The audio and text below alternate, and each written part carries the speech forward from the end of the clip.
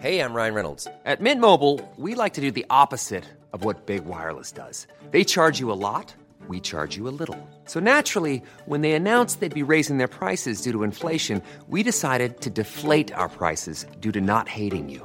That's right. We're cutting the price of Mint Unlimited from $30 a month to just $15 a month. Give it a try at mintmobile.com/switch. $45 up front for 3 months plus taxes and fees. Promo rate for new customers for limited time. Unlimited more than 40 gigabytes per month. Slows full terms at mintmobile.com.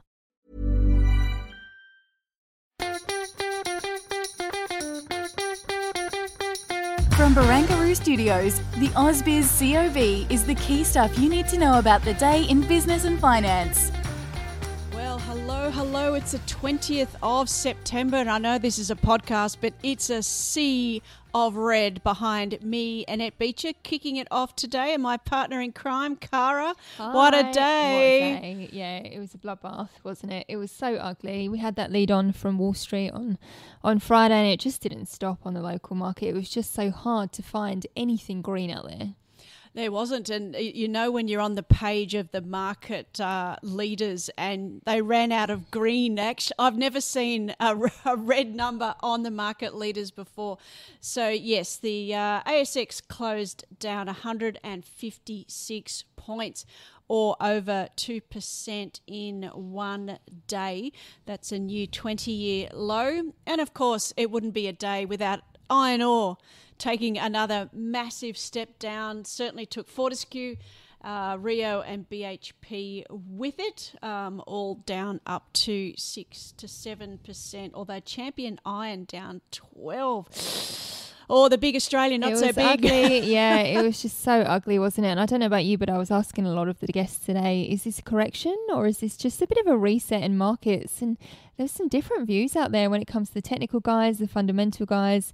But what they did say is if you're still looking for value, there are still companies that are good buyers at these levels. And what did the Aussie dollar do? Did it fall down with the iron ore price? It hasn't. It's still hovering around the 72.30 mark. So a lot of the falls that we did see were on Friday, that risk-off session.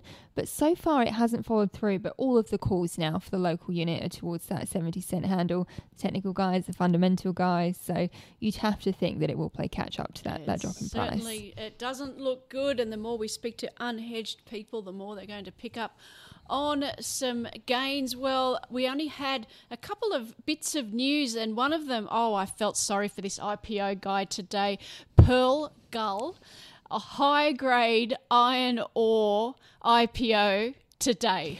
Yes, that's pretty unlucky, isn't it? I mean, what are you going to talk to investors about on the day? That's not good. They IPO'd today. I think they're down 15%. And I had that discussion with the CEO today. He said, look, it's high-grade iron ore. It will find a market, but just timing is everything sometimes. So that didn't go down too well. In terms of we had our normal COVID briefing today at 11, but the Premier tossed in something a bit extra, which is they've offloaded the rest of WestConnex. Now, says me, who's on it fairly regularly, and that's been sold off, and Transurban is part of the consortium there. That's $11 billion is going to pay off state debt. Pretty sorely needed right now, you'd think. Yeah, definitely. But look, M&A is just the topic of the moment, isn't it?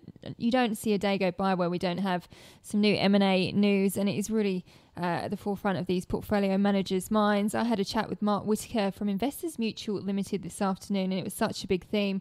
He was also looking for value in the market given this pullback that we have seen. He's got a couple of picks on the table. Sky Entertainment was one of them in terms of that reopening theme. He had a couple more. And I also had a chat with Nick Morton from Resonant Asset Management this morning. It was a similar theme, talking about China, the slowdown, the Evergrande story. Does he like China? You'll have to find out. And if he is buying China, find out where. Yeah, I asked a couple of people about, do you avoid China? And tell you what, it's not a universal answer at all. I rounded out my day today with Julia, always a pleasure, over at Berman Invest. She didn't do a buy, hold, sell, but I asked her, is this a good time to have a sniff around? And she said, obviously everything just got caught up in a day like today. And she said the trades that will come back are the lithiums, the nickels, that is not an iron ore trade. And she said she's starting to buy back some of the ag stocks, such as fertilizer like Incitec Pivot and New Farm. So that's sort of, in terms of looking for bargains, I thought, ag, that's an interesting one. Sticking with going back to M&A and Transurban, that was actually our stock of the day. And we had Andrew in the chair today with Francesco Di Stratis from Ord Minnett and David Novak from Wealthwise Education. Take a listen. Currently have a buy recommendation on it, and look, that's more or less a long-term recommendation. For those investors that are looking, at their super funds in particular, these are great assets to have for long-term investors. Where do you find a business where traffic numbers increase year on year, toll prices increase by CPI plus a margin on top of it? At this stage, it looks like a good deal for shareholders. So I like the business. I think it's a good buy for long-term investors. And I'd be taking up the entitlement at this point in time. Yeah, look, I'm not so bullish on the growth aspect of it. It's more, this is more just an income stock. Look, it's not a buy for me. I'm looking for more growth. And again, I'm a bit cautious about interest rates going forward in the future. Infrastructure stocks like this can be hit pretty hard if we see a surge in rates for whatever reason going forward. It'd be a hold.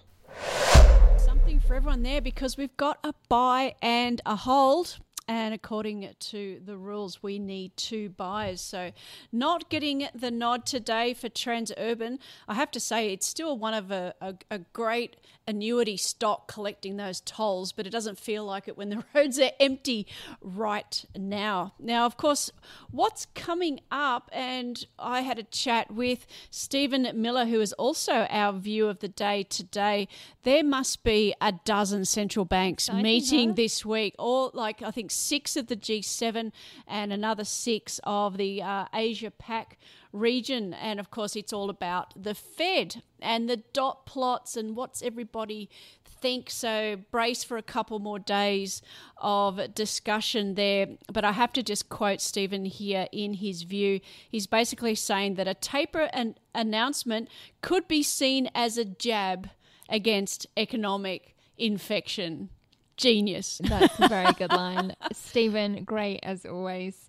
Hey, though, we've got RBA minutes tomorrow. Anything expected, or a bit of a nothingness? It's a bit of a tough one, and in fact, I was interviewing Stephen Miller. Speaking of which, live as it dropped, he was expecting the tapering to be dropped. So the clunk was his jaw hitting the table. He didn't expect that pullback from $5 billion to $4 billion.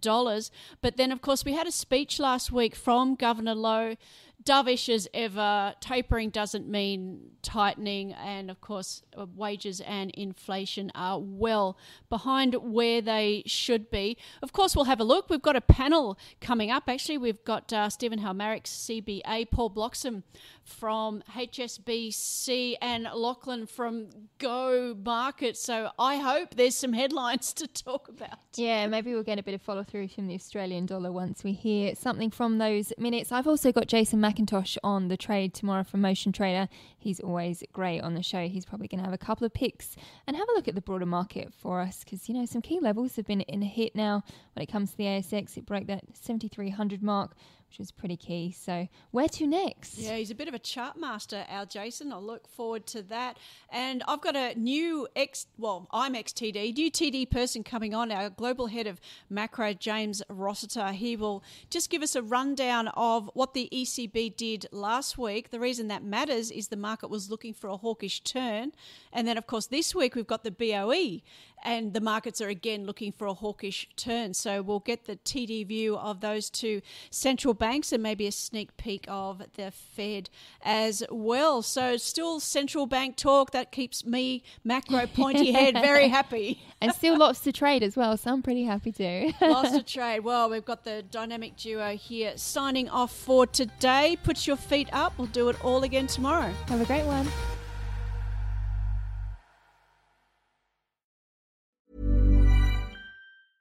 Even when we're on a budget, we still deserve nice things.